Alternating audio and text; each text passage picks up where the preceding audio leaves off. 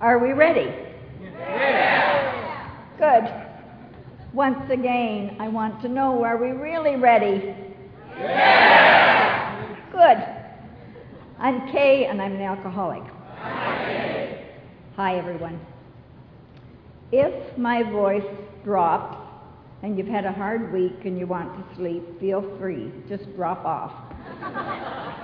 If you'd like to hear a little more of what I'm saying, put your hand up and I'll get my voice up. Sometimes I get fairly emotional about the things that have happened to me, and not necessarily sad things, but just they are important. And in the beginning, that reminds me very up front that I'd like to thank the whole committee, thank people. Tony and Carol were responsible for the initiation of this, I think. I don't know whether to thank them right now or not. I may after I wet my pants. But, and then there have been so many people who have been so good to me. Joe was my first call last night, which was just great, and then Heather and Sue, and they came and we went out, and, you know, that's what AA is all about.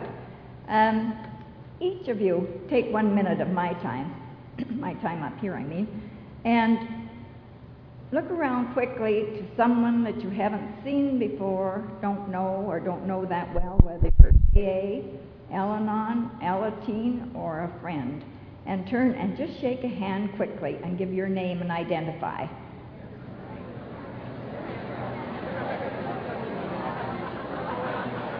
Let's give a quick hug.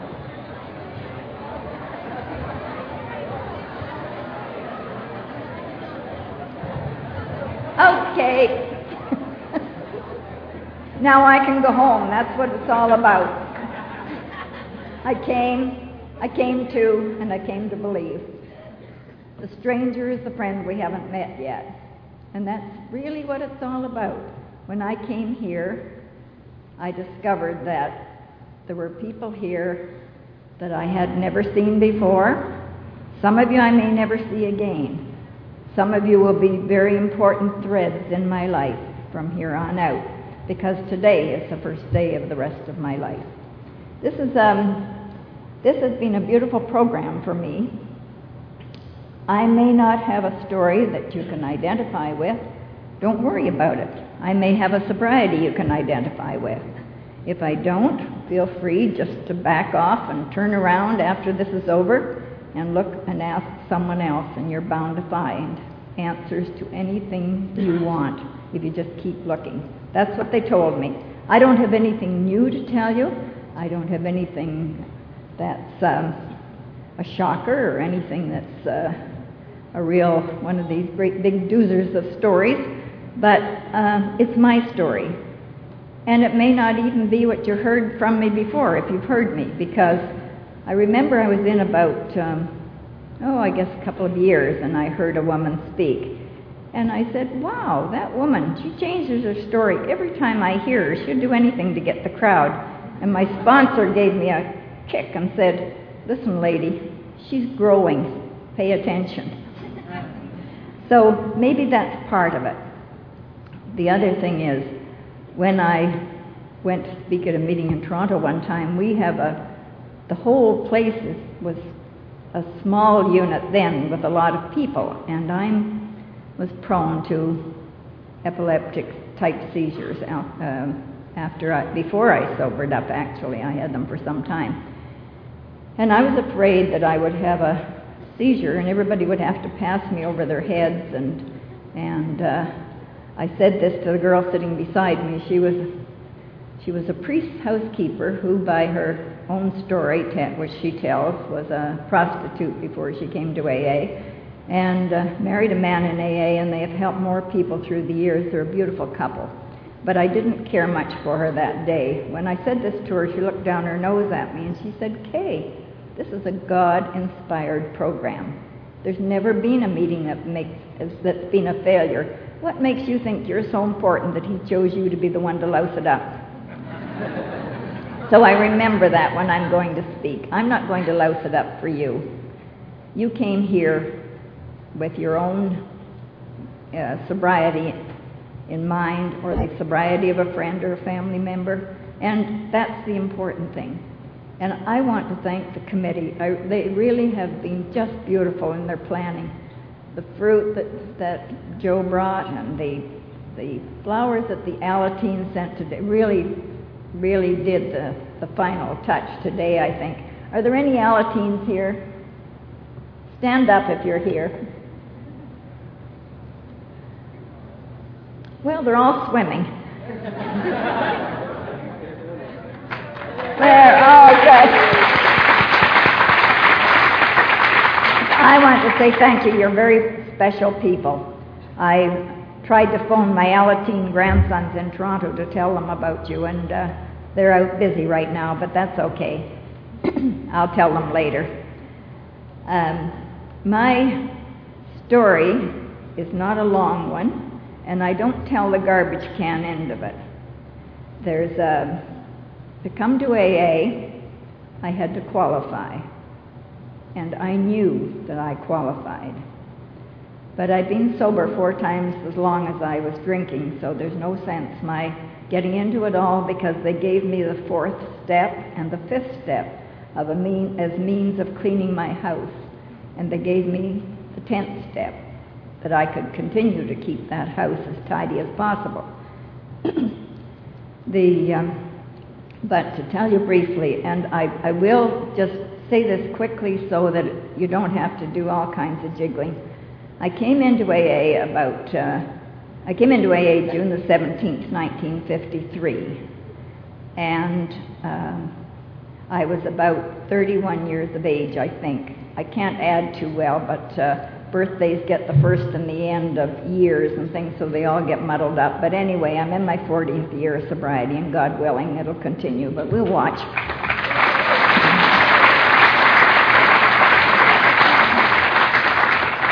And that applause is for your God, my God, and for you. That's the only way I have that time, a day at a time. I came to AA a very end of the road, worried, sick woman. I had grown up, if you can call it that, or grown no place, in a family where my father was a banker, a Scottish authoritarian, Presbyterian, and my mother was a little lady, United Empire Loyalist stock, who believed you should be a lady. They both believed that little girls should be seen and not heard, and that education was the most important thing. I'm sure, I very often have talked about the failure to love in our family. The love was there, but it took a different form, and it was difficult because my father was an alcoholic, and that's not taking his inventory. It's a fact, and he admitted it himself at times. In fact, after I came into AA, I found the big book in his library, which was really pretty special. So through the years, as I said, education was important. And I attended something called Loyal Temperance Legion weekly. And that was a place where as children we went and raised our hand and we said, I promise not to buy, drink, sell, nor give alcoholic liquors while I live. From all tobacco I'll abstain and never take God's name in vain. I hadn't a clue what that meant, but I said it every week. And it took me until I was almost 21 years of age before I discovered that those pledges weren't all that great after all. That stuff I was taking the pledge about did some great things for you, so I added a few more little vices of my own to it and had a ball. But I grew up as a very naive young woman. My parents didn't share a great deal about development. They expected you to grow and to learn, and that was it.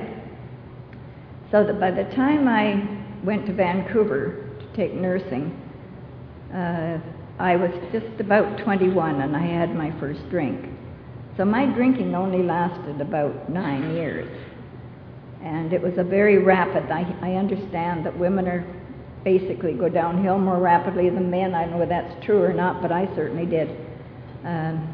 my drinking was fun to begin with because it was during the war, and I got so that I knew who was coming in on leave, and if I knew the different squadrons, and somebody always would buy me a drink. I learned what they told me when I came here, that was nickel therapy. You always carry the amount for a phone call in your shoe, and it was 5 cents in those days.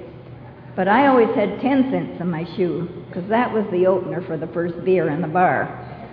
And if I could get the first beer, I was off to the races. I wasn't even a clown in those days, so more later. But the drinking progressed very, very rapidly. I began having blackouts almost from the beginning. You know, when you wake up in Vancouver's Chinatown and there's two people on either side of you, and you just sort of wonder, how did I get here? And it's not very easy to get that leg up and try to swing it over two bodies and get out on the other side. And that whole life then was hectic. I worked very hard when I worked, and I played hard when I played. I got so that we would, because liquor was rationed and the beer parlors closed early, we'd go first to the beer parlor and then off to the nightclub, and from there to Chinatown, and then from there to a steam bath, and from there on. By that time I didn't know what was going on, and then I'd crawl back to the residence in the morning and get over the fence somehow, get dressed to go on duty, and they were hectic times, but I thought they were fun. You know, I get up on the table in the bar and recite the shooting of Dan McGrew or the cremation of Sam McGee, and play leapfrog over hydrants down Granville Street in Vancouver. And in the Royal Vancouver one time, I slid down the banister and lit my rear end in the lobby, and the bellhop came rushing over. "May I help you, madam?" And I said, "Hell no, I always come downstairs this way." But there were fun times and there were bad times, because people were being killed. You know, you'd go and maybe say, "Oh, where's Joe today?" And Joe was a sweetheart. He was a loner, and he was the kind of man that many of us are, and so I related to him right off the bat. And the boys said, "Oh, he didn't return from a mission, but we didn't think you'd care anyway. You just say, 'Have another drink for Joe.'" Because I didn't show my emotions. You know, we hide so much. We don't want people to know that inside we are really uncertain, frightened, fearful people. I'm speaking for myself when I say we very often, but I'm also speaking because others have shared the same thing with me. In fact, the night before last, I was at a meeting where we talked about fear and insecurity. That drinking, I decided if I left Vancouver, it'd be different. So next came the travel cure, and I got on the train and unfortunately or fortunately met 3 Air Force officers and 2 nursing sisters, and we drank our way across Canada, got off in the middle of the country in Winnipeg to see if we could get ourselves together. Everything was getting so disconnected, and ran into the man I was engaged to, who was coming back from England to surprise me in Vancouver, and I was going to east to wait for him and get straightened out. The whole world, my whole world in that time, was that type of confusion. And to cut a long story, I came east, met another Air Force officer, decided I'd marry him, that would be easier, one after the other. And we married, and he had nothing. You know, he was the complete opposite to everything that, all the values that I had, the things that my family respected. He was a pathological liar. My daughters tell me he was an alcoholic. If it was black, he said white. And, you know, I realize today that man had such a background. It was that beautiful word. You guys have such neat words today. I wish I'd had them then. Dysfunctional family. That's what he came from. I had to learn what those things are from you guys. I never heard of those things. You've got all kinds of neat expressions. And so his was a very mixed up life. He was an only child whose mother wanted him to be a girl, so she dressed him and made curls and everything else, and he wore girls' dresses and everything for the first while, and she called him Beverly. And Poor old Beverly. I used to say when I went, we've stayed married for 24 years until our daughters grew up, believe it or not. But that doesn't mean we were married. I had a great time in the meantime. But when I would speak, I would always talk about myself as Phyllis Diller and about him as Fang, because I always felt I was a homely, freckle-faced kid. And I knew I grew up to be a homely, freckle-faced adult. And before I went in nursing, I bombed my year at university, so I also knew I was dumb. And although I developed chorea at the end of it, which is rheumatic fever, nervous manifestations for those of you who aren't familiar with it. And I was a very sick woman before I went into nursing. But poor old Beverly, he stayed home channel changing, and I went to meetings. Now, it took me until a couple of years ago to realize that I have amends to make to that man. I really put him down so often, and there were many, many good things about him. You know, regardless of what happened, he was there. He looked after those little girls so that I was free to go to meetings. He brought in money, which he couldn't do until I sobered up. And I thought it was because he couldn't hold a job because he didn't have enough sense. Well, I won't argue that one, but I won't comment on it. But he did get a job and stayed with it right until the time he retired, so he must have been not too bad after all. And now he's got another wife who can afford him, so he's fine. The only thing is he's dying of emphysema, and he's still lying about it because he says he doesn't smoke. He only smokes in the bathroom, and nobody knows, supposedly. Did you ever go to the bathroom after somebody smoked there? Same thing as when they have a drink there. We can tell it a mile away. But it was a good life, really, because in 1953, when I called AA, I had been nursing a man in Toronto 4 years previously. And they say that we never know where the seed has been planted. And we never know whether we're the only big book that someone reads. I had nursed this man who used to fly over from Boston, bombed out of his mind, land his plane at the island airport, come across to the Royal York Hotel, book in, and we would go to special him till he was sober and ready to go back again. Discovered something in the paper that was called Alcoholics Anonymous. And so I called the number to see if it might help him. And 2 men came, beautiful men. They had something in their voice, something in the way they spoke to him, and they said, we're going to take him out to a meeting with some other people, and he won't need that bottle anymore. You see, we weaned him off. So he didn't need it anymore, so I took it and went home. That was a great recovery. But there came a time when I realized I was the one who needed it. I was tired of being sick. I was tired of telling people off. I had these 3 little girls. I was terrified of what was going to happen to them. And I looked up in the phone book and called Alcoholics Anonymous. Now, I had also called the only man I knew in the city at that time outside of my husband's business. And I'd met him in a bar after I'd gone to see a psychiatrist in the town. We lived quite away from there, and we just moved to Kingston at that time. And this man came over to drink with me, and I had gotten into my husband's bottle and gone out to replace it and replace some beer, and I thought there's no sense being alone with this. I might as well get him too. So I got all the vices together, and we started for a good day, and that's when I called AA. And Olga said, we'll come to see you tonight when my husband comes home. Well, I'm alcoholic. I said, I don't want you tonight. I'll be bombed out of my mind. I want you right now. She said, well, we'll see what we can do. And they came at noon hour. I don't remember a great deal about what she said. I know that what she told me made sense. I sat cross-legged in an old plaid dress that I kept for years in the midst of an unmade bed in an unkempt room. And I knew whatever else she had, there was hope. And that hope I see in the faces here, that hope I found everywhere I've gone connected with AA. And that was the gift that you brought to me. I was terrified. I was so frightened.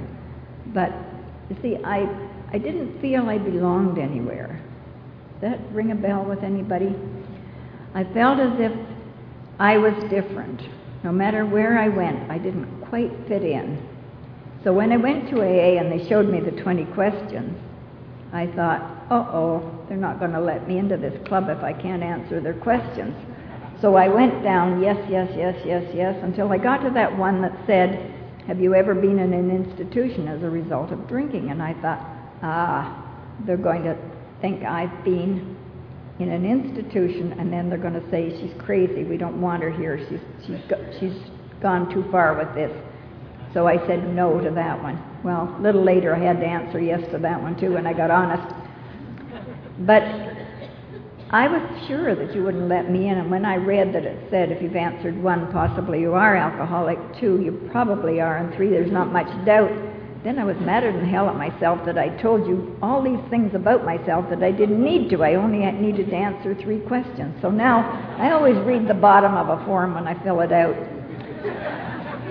And you know, it's interesting, the other day I had to fill a form out. I went to, my doctor referred me to a specialist for hearing test, and I went to see him on the day of the appointment, and everybody was dressed in OR caps and gloves and masks and everything, and they said, oh, your appointment was put off, it's next week.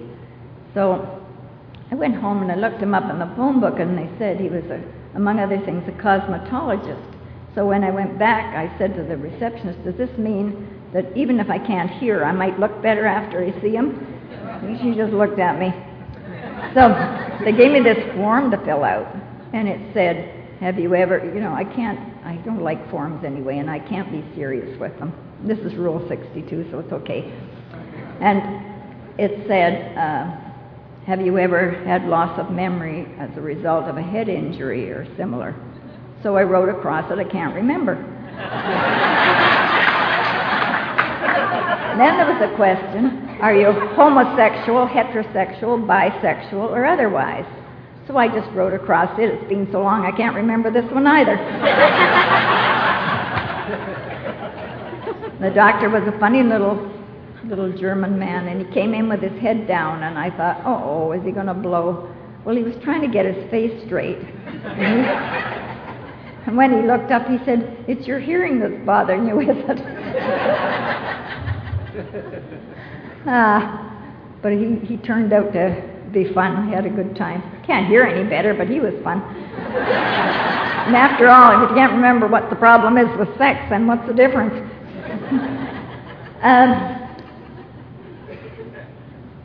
As I came into the program, there were a lot of things going on. In those days, there was one meeting in Kingston. Today, there's meetings different hours of the day and every day of the week. But there was just that one meeting. So that meant that you had to hightail it wherever you could go to get to a meeting. And we'd pack a carload and away we'd go, whether it was 20 miles or 50 miles or 70 miles.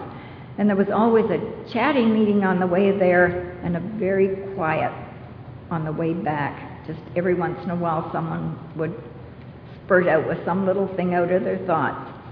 But that's what our meetings are all about. They stir up these precious thoughts that we can hang on to and that give us something to think about. And I never go to a meeting that I don't get something. Even if I don't like the speaker, afterwards I'll speak to someone or someone will say something and I put it away and store it. It comes in handy later, and those are things my sponsor told me. In that first while, they just took such good care of me. There was a great big old sea captain called Russ Anderson, who's gone now, but Russ spoke at one of my first meetings about being at sea and the tot of rum they got and how they got into dock and all the fights and everything else. And excuse me. I went up to him afterwards and I said, because my sponsor said, sit still during the meeting, keep quiet, listen, and afterwards, any question you have, get up there and ask them. So I went to ask him how on earth he could stay sober with all that going on around him. And he said, Kay, As long as there's God and the Big Book and I, there's enough for a meeting. And the other thing is, and he put his hand up so I was nailed against the wall while he talked to me, I'm going to tell you how to stay sober, young lady. If you'll turn your day over in the morning and remember to be grateful, go to whatever meetings you can, keep in touch with AA people, and remember to be grateful at night, I'll guarantee you've had your last drink. He's right. So far it's worked. And it's not all that complicated. Because for me, it's always been a very basic, simple program. You see, I can't quote reams out of the Big Book. I can't quote from all the speakers the things they've said, and I have listened to hundreds of speakers, needless to say. And I get such beautiful messages and such help, but I can't quote them back to you. I only know that for me, I absorb them and they help. When I travel on the road, which I do a lot, I use a tape in the morning for a meeting, a tape in the afternoon for a meeting, and then I look in the directory and I find where there's a meeting in whatever town I'm in, and I get to a meeting at night. And that's how I met you people. That's how I first met Tony and Carol and Daryl. That was my introduction to a meeting in Covington, and it was a precious open door. And that's how it's always been. No matter where I've been in the world, that's the way it's worked for me. I've had to go looking for people. Now, after I'd been in about 3 months, a new girl came in. And in those days, there weren't very many women. I think there were 3 of us in the group after I came in. So that everybody started getting her a coffee and paying attention to her and everything. And I thought, that's what they do. They hook you in, and then that's it. They find it somebody else. So I said that to my sponsor, and she said, lady, you learned a big lesson. Get off your butt and help her. So that was it. And it wasn't very long before my sponsor taught me another lesson about service. I'd gone a couple of times with her on Saturdays to listen to the penitentiary meeting because there were good speakers there. And they came from all over. And they would come by the carload, and they would divide up because Kingston is a penitentiary town. We have the Big Pen and Millhaven and Joyceville and Collins Bay, and then the Prison for Women, which was the only penitentiary in Canada at that time that women with 2 years or more would be sent to. So Olga said to me one day, I'm not going to sponsor that group anymore. I'm moving out to the country, so you're taking it over. And I said, I'm what? She said, you're taking the group over. I said, you don't have to do anything. You just be at the bus terminal when everybody arrives, have coffee with them, go to the meeting, come back. On Thursdays, that's Saturday, on Thursday, you get in there and pick a topic and let the girls talk about it. Well, that was a very frightening experience to start with, but I didn't really think anything more than I must do. Whatever it was you had, I wanted, and I would go to any lengths to get it. I wanted this program so badly. I wanted to have that free smile that you had. I wanted to have that peace of mind I saw in the older members. I wanted to have that love that you could show so freely.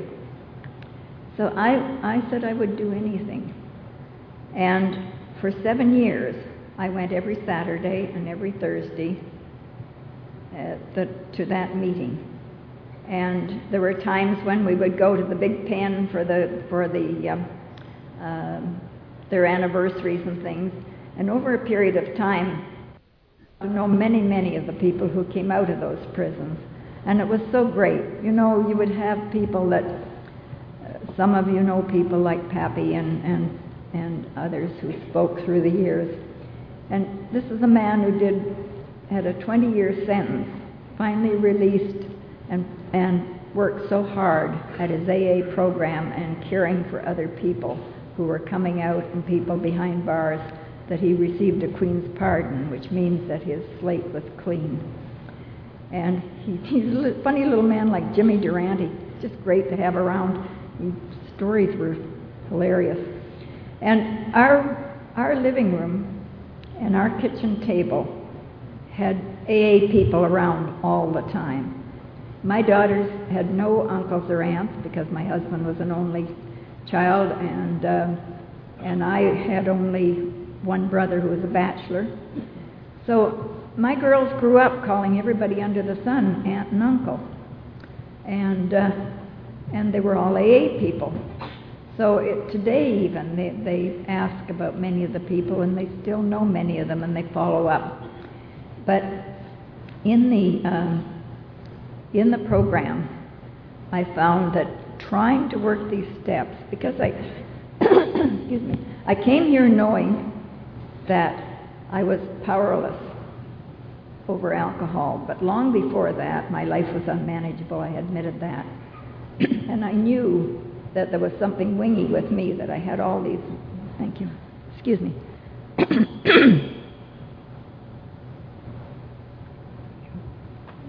That I had all these seizures and everything.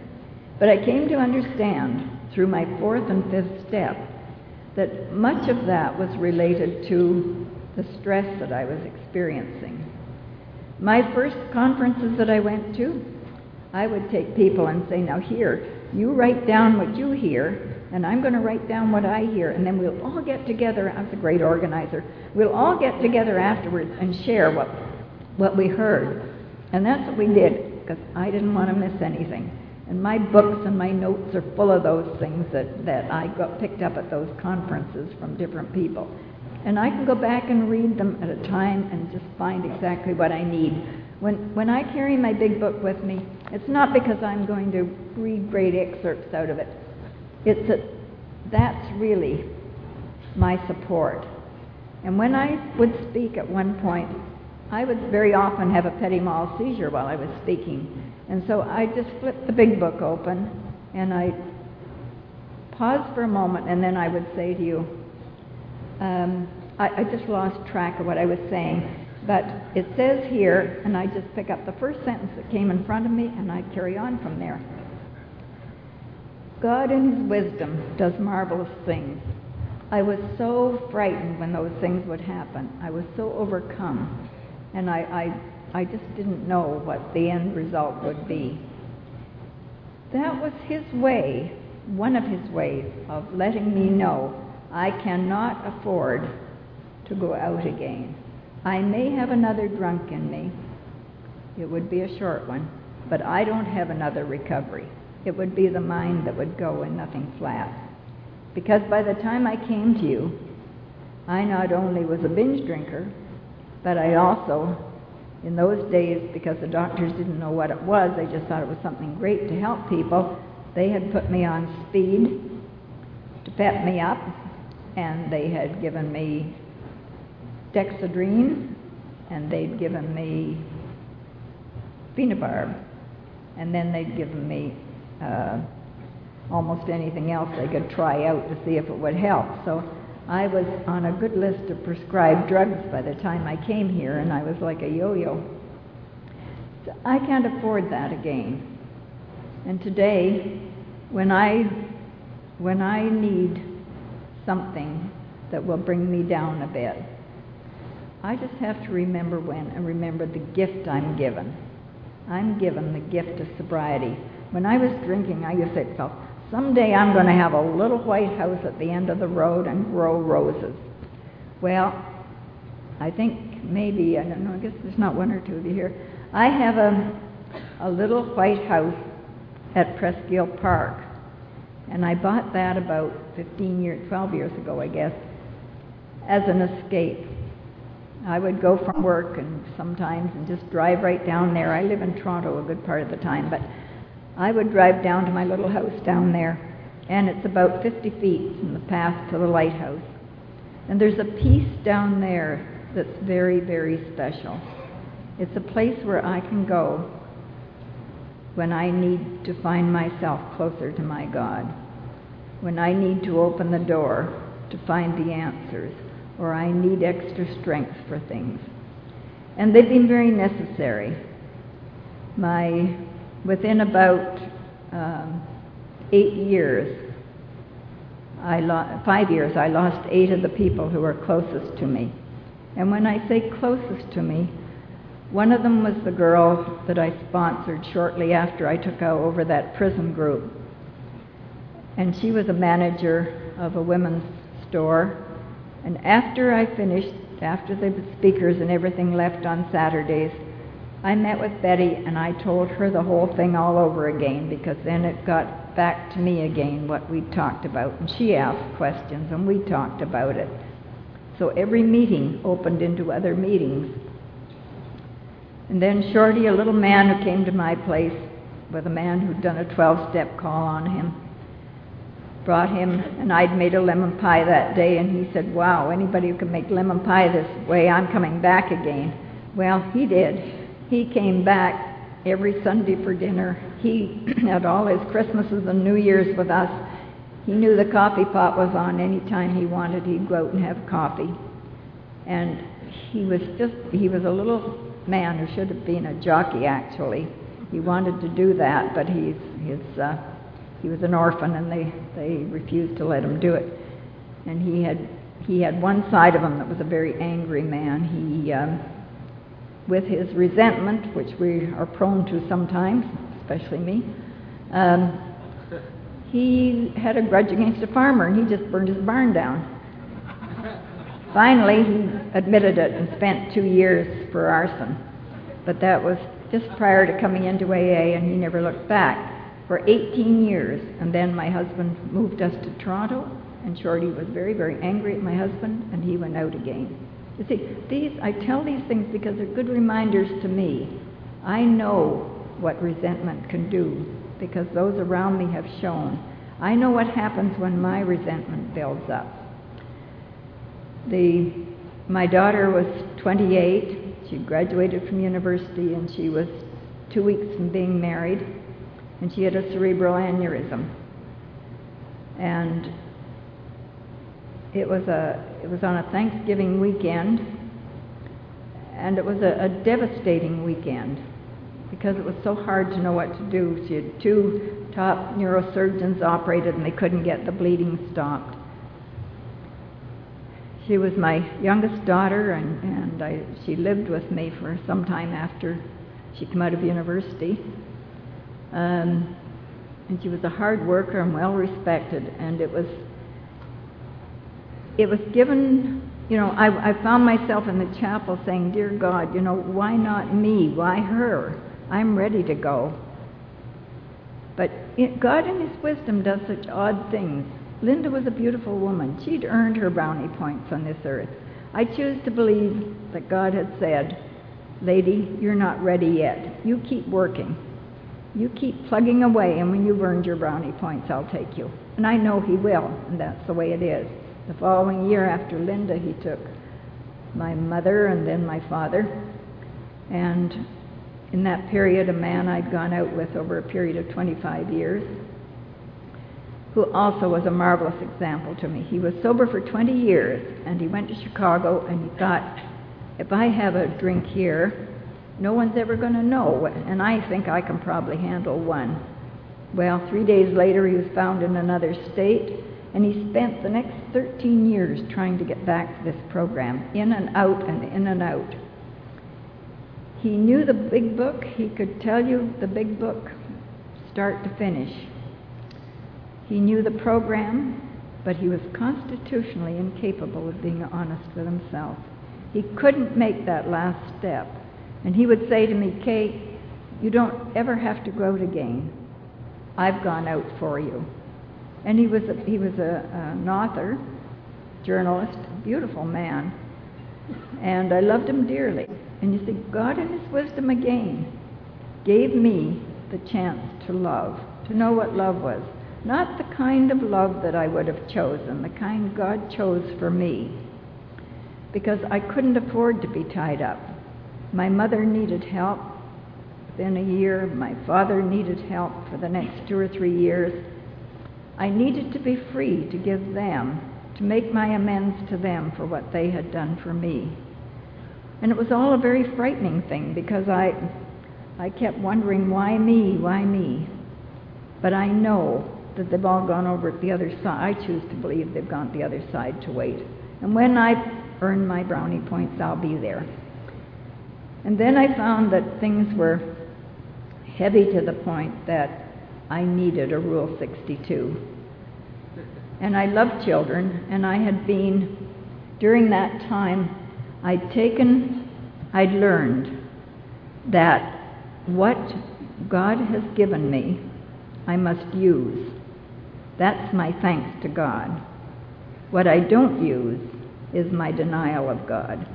Each of us are given up to 500-600 talents and skills that we can't even tap a portion of them in a lifetime.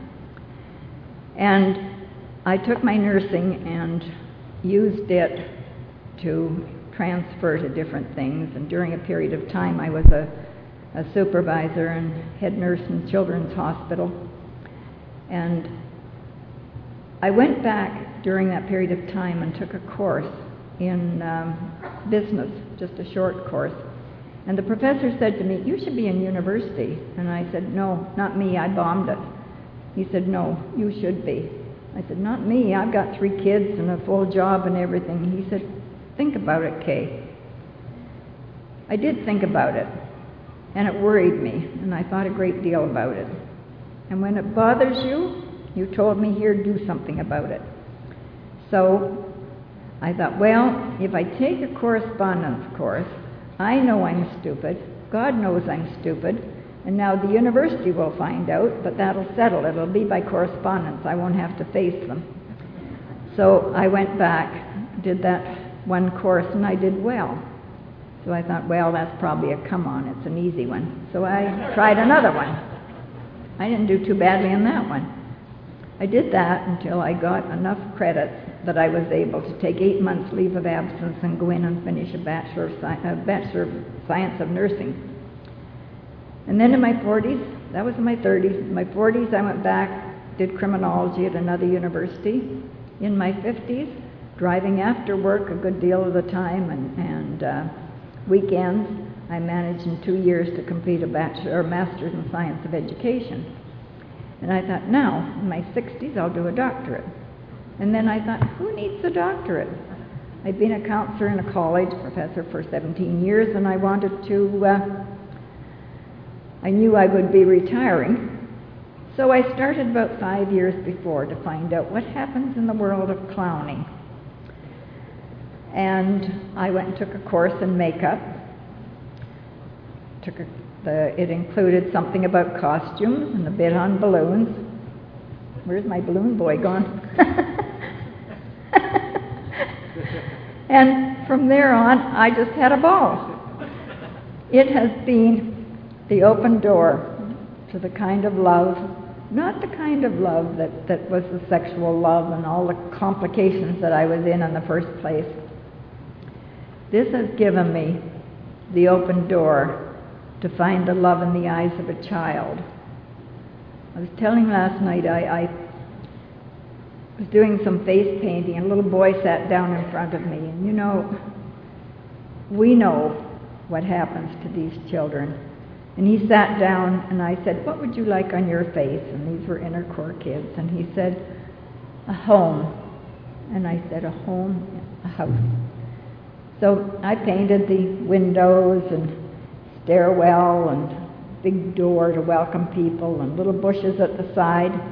And he just said thanks, and away he went. His face never changed expression. And then I was just devastated. I thought, I can't let tears come, this makeup. And a little girl came and sat down, and she was beautiful. She was as black as the ace of spades. And I said, "And what would you like?" And she said, "I'd like to be Snow White." And just great. So I gave her a nice white face and gave her a tiara and roses in her cheeks and long eyelashes, and she went away just bouncing. And, you know, I'm sure she doesn't want to be white again, but that's okay. And, you know, there's something in every child that comes to me that's a lesson. I do the Inner Core City Kids down in downtown Toronto at the City Hall every Tuesday.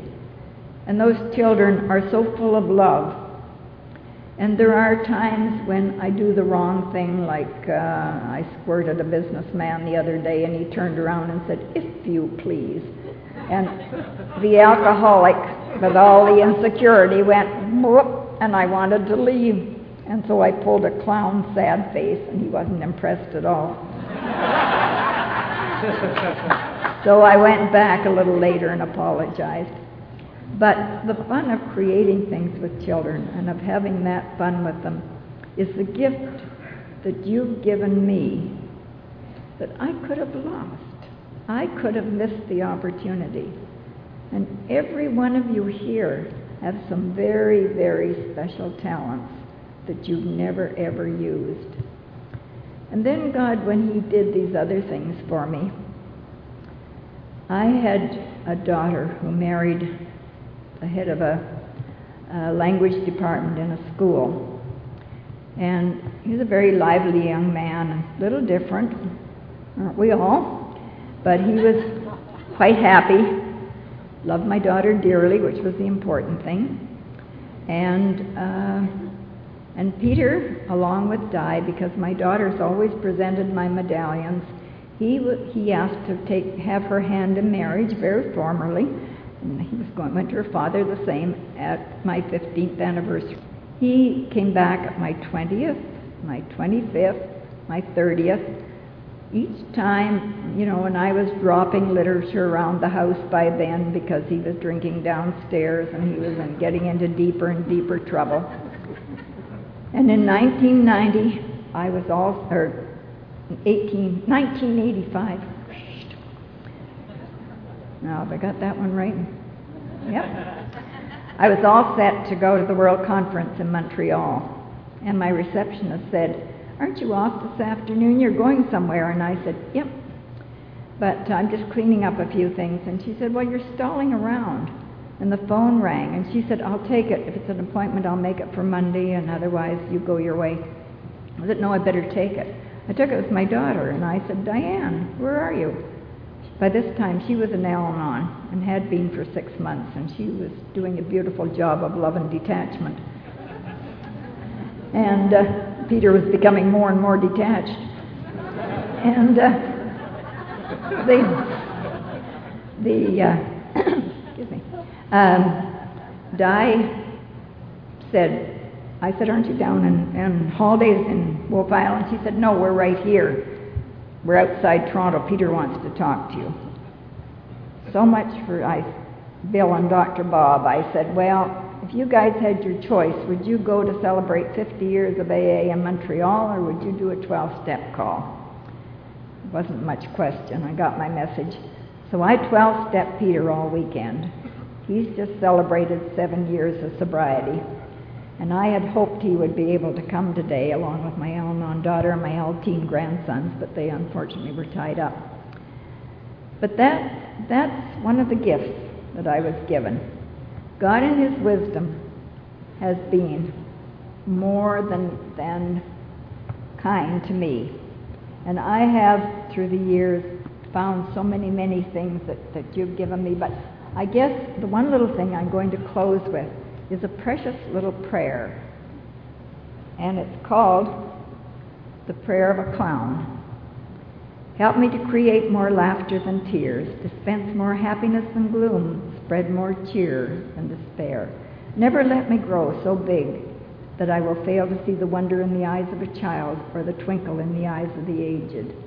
Never let me forget that I am a clown, that my work is to cheer people up, make them happy, make them laugh, make them forget momentarily all the unpleasant things in their lives. Never let me acquire financial success to the point where I will discontinue calling upon my Creator in the hour of need, or acknowledge and thanking him in the hour of plenty. And with that, I want to thank all of you. You've been beautiful people and beautiful patient. I could go on for umpteen hours telling you about clowns all over the world. I haven't gone anywhere. The north of Thailand, a young man in AA wanted to take me on his motorbike for lunch. I went on a hay wagon to a meeting down in South America. There's just no place. If you're new, please turn around to someone before you leave tonight, and hang on tight. The person you turn to will love you. Some of you, and I do know someone here who's had a sorrowful day, and I pray for you. And that's the other thing you'll find. We pray for each other, and in praying for each other, that's how we grow. And I say that because that's what you told me. It's worked for me. Thank you. God bless you. And just keep on staying sober.